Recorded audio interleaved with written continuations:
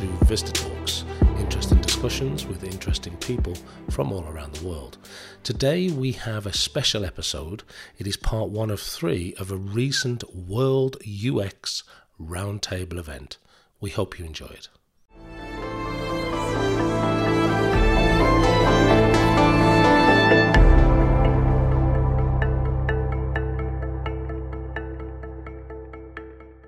Good morning, good afternoon, and good evening, everybody. You're very welcome to this World UX Roundtable. Although we have been talking about UX and specifically international UX for quite some time, this conversation is critical today more than ever before. The new global reality has triggered an unprecedented digital acceleration for businesses across every industry. Today, more than ever, companies need to become digital first to survive. And with that, it is crucial that those global digital experiences are comparable to the native user experiences. Successful digital forward businesses put CX and UX first and embed global readiness into both elements. This is World UX. And in this roundtable, we're going to discuss the why, the what, and the how of World UX. As Priscilla said, please feel free to ask any questions or add any questions with the Q&A button, and we're going to have a Q&A session at the end of the presentation. So first of all, I would like to give a very warm welcome to Tarja, Sergio, Pat, Alberto, and Ryan, and a special thanks to Ryan. He is in Seoul in Korea, and it's quite late in the evening for him. Thank you for being part of this roundtable, and welcome.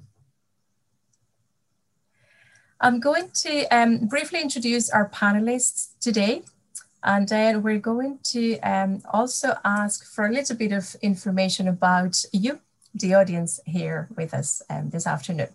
So first off, Tarja Karjalainen, she's the localization program manager at Aura and is based in Finland. She's a longtime advocate of international UX and CX. She has previously led a team of UX writers and localization managers and has also run international UX-driven localization programs. She features in many industry blogs, podcasts, webinars, and she's also a regular speaker at LockWorld. And you may not know that Tarja's favorite time of the year is Christmas, and she loves to make unusual gingerbread houses. This year, she plans on making a gingerbread cuckoo clock. Welcome, Tarja. Thank you so much. Glad to be here.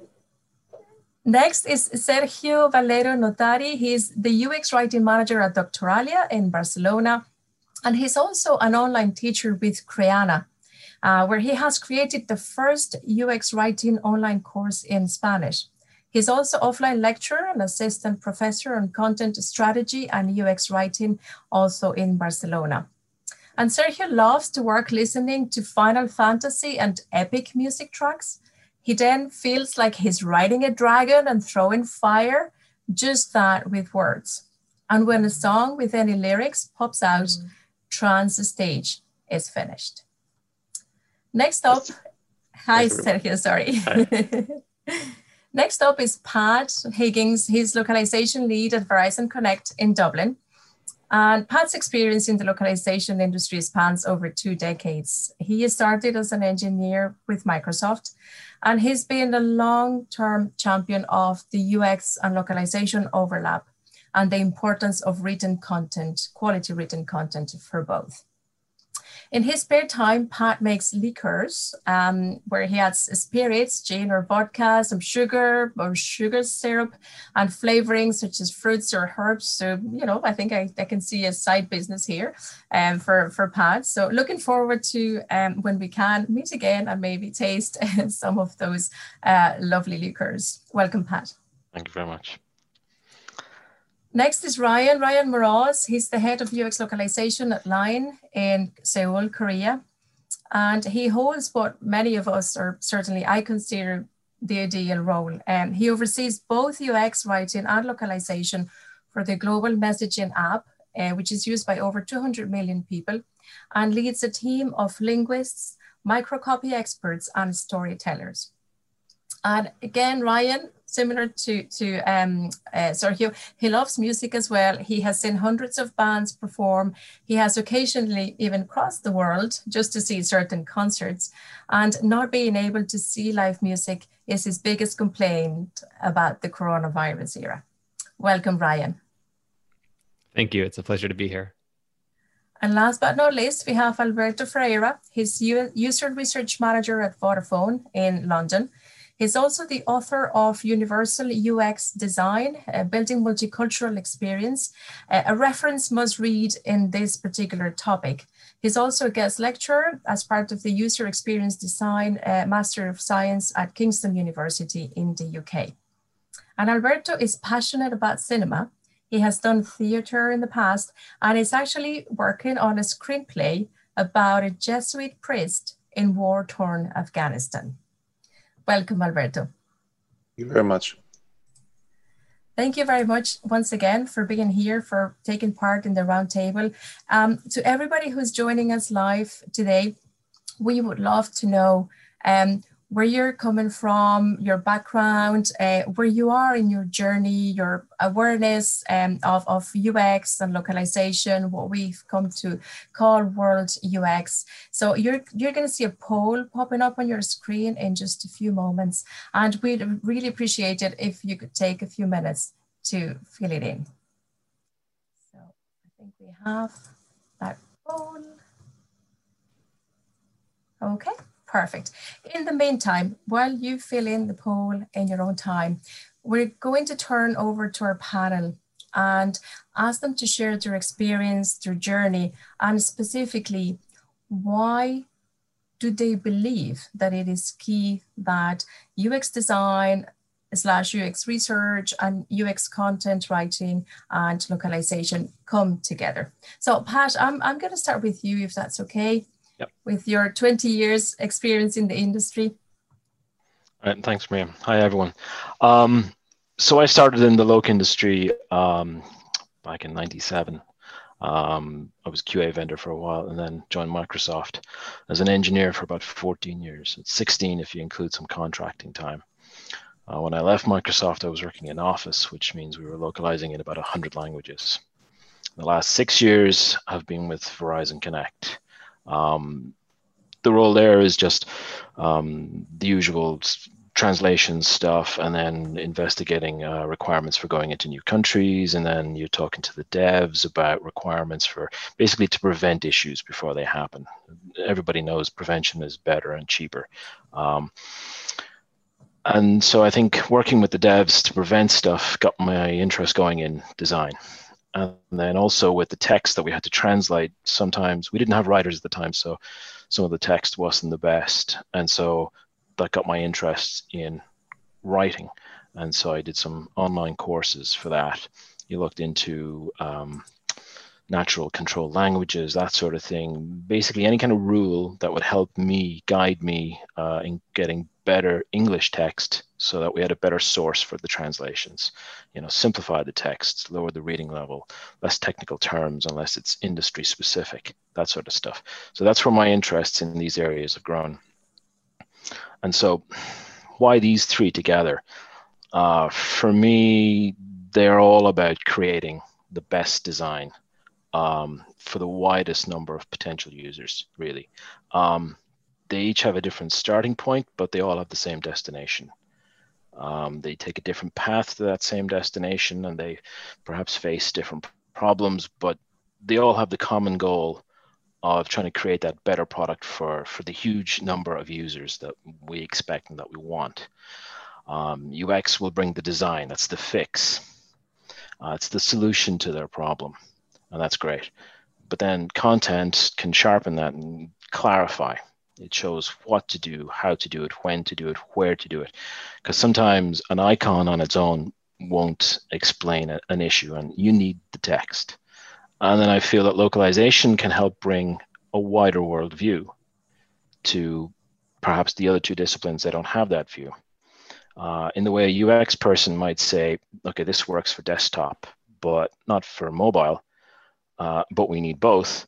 The localization person says, well, this works in English, but not French. It works for Western Europe, but not Eastern Europe. It works for Japanese and Chinese, but it won't work for BiDi. And you can be in the business of making the best product, but it is a business, and to get paid, you have to have something that users want. And so our job is to tell designers, change X to Y to fix your issue, and it appeals to more people.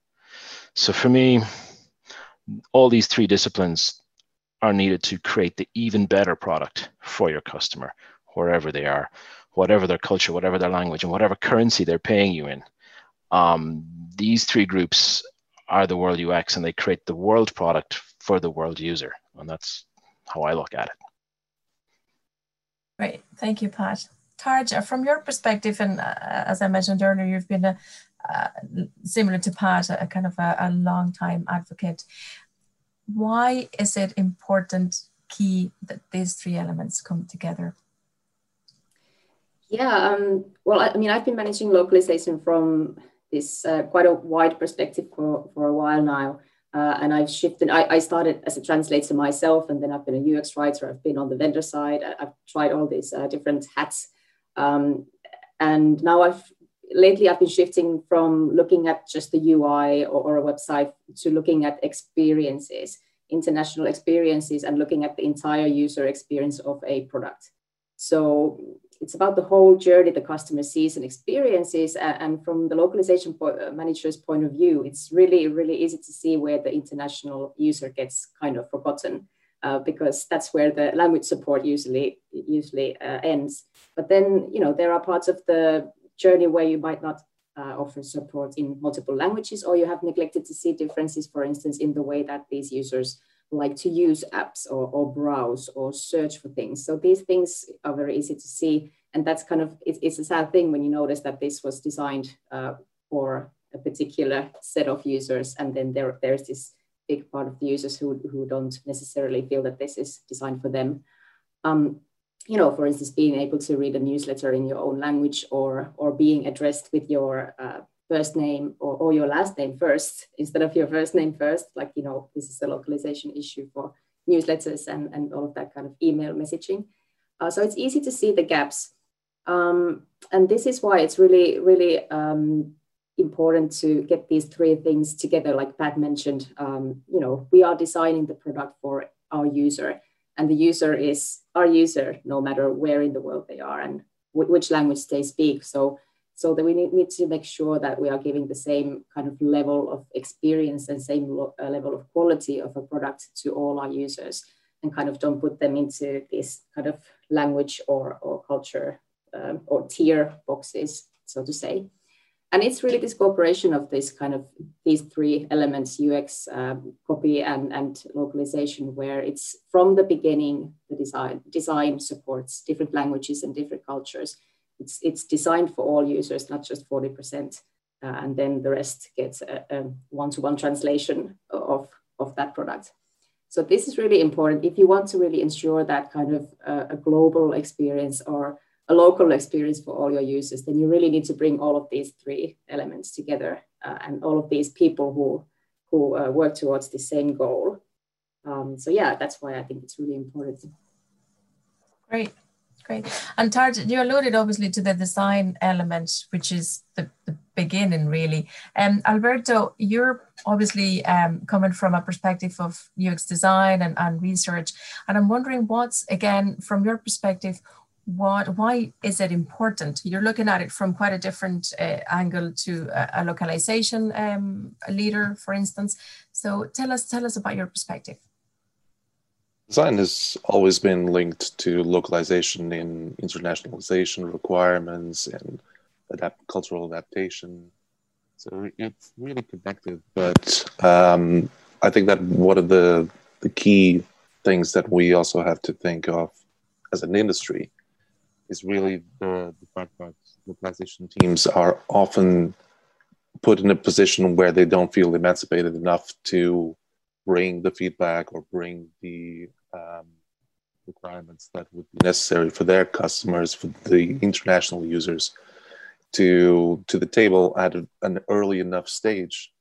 And when companies are more and more obviously moving to digital, moving in this great initiative now with COVID-19 pandemic, with the digital acceleration. International markets are just as important or more important than whatever company the company happens to work in. So I think that we will see the rise of internationally minded design or UX that is geared towards a global market become more and more prominent. And also, Alberto, sorry, we seem to have a little bit of audio issues. I don't know if it's perhaps on my side. You are fading every few seconds. I'm his not mic sure. might be touching his skin and then blocking the voice. Can you hear me better?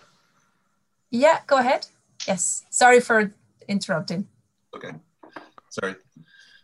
So I was just saying that in terms of the current climate, it's obviously more and more a requirement for companies to be designing and exploring the experiences that they are deploying with international markets with a different set of priorities.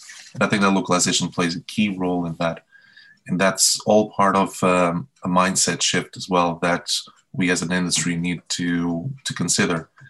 The way that localization is pitched a lot of times is basically about being a delivery method for translations or something that is meant to deploy a specific version of a product. And I don't think that in the current climate, it's going to be enough to take us as an industry and also the business strategies that rule the international deployment far enough. And so part of it is to change the self-view of LOC teams and to work more closely with designers and definitely work more upstream, being more involved in those work streams. But also the fact that the localization teams themselves also need to feel that empowered. They need to understand within the context of their limitations and the limitations of the company and the environment that they're in, how can they bridge those gaps? How can they actually become more acquainted with UX? And I work in research, in UX research. My team basically deals with research as a block. We deal with every international market as important a way as possible. So it's very easy to fall in this kind of waterfall down trickling kind of model where you basically have a master locale or a master language or a master version of something, and then everything else is just adaptations. And it's convenient, and it's definitely something that from a process point of view makes sense. But a lot of it starts with the awareness. And I think that that's one of the things that companies and localization industry in general need to move forward to and need to feel empowered enough to effect that change.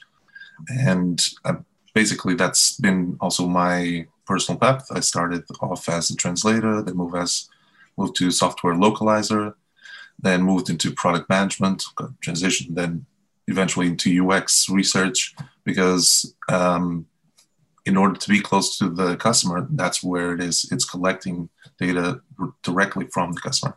And I think that bringing the localization experience was important in finding out, actually, every market is important. Every market has its own place and has its own requirements.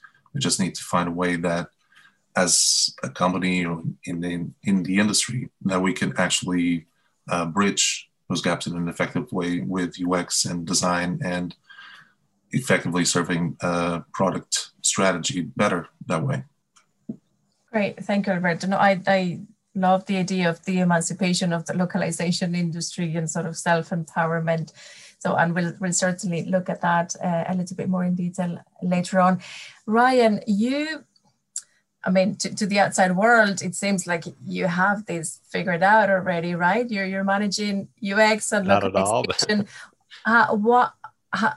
Obviously, Line and yourself in your role already understand that this is critical.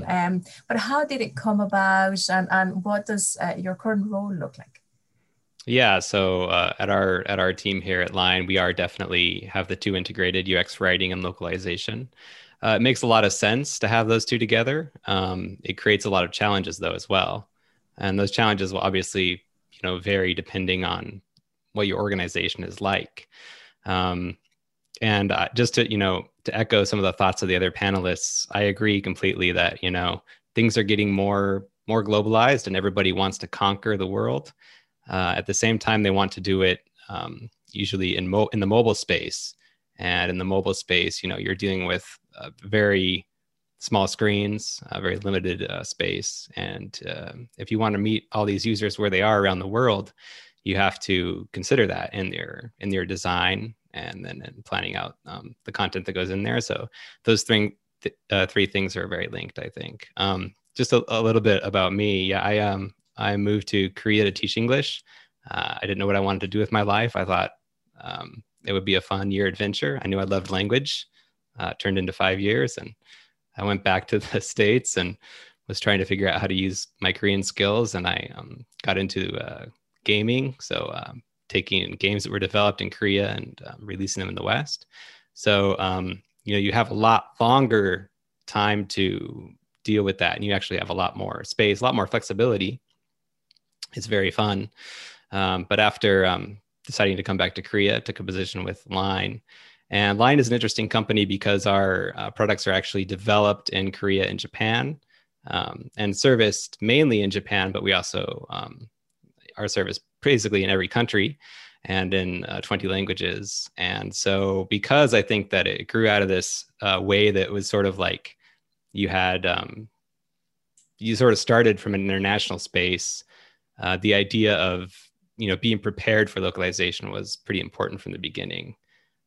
So it's nothing that I personally started to have this, but I think it's very wise that our company has decided to do it. But, again, there's a lot of challenges as well if you have combining writing and localization. So you have to basically balance, how are you going to do the writing part, which is you want to be very deeply involved in all the aspects of the feature. You want to deeply understand the UX design. You want to deeply understand the content as well and the business needs. And then you also have to balance that with a localization part, which is this actually has to be translated into 20 languages. And if you have a lot of services to manage, like our team does, you quickly run into resource questions. And how do I actually do this great job for all these languages and still meet what tends to be very tight turnarounds in the mobile space? So that's why I think it's very important to consider these earlier, just like the other panelists have been saying. Don't think of it as an afterthought, like it often has been, but think about it as an integral part of the design. So yeah, that's my take on it.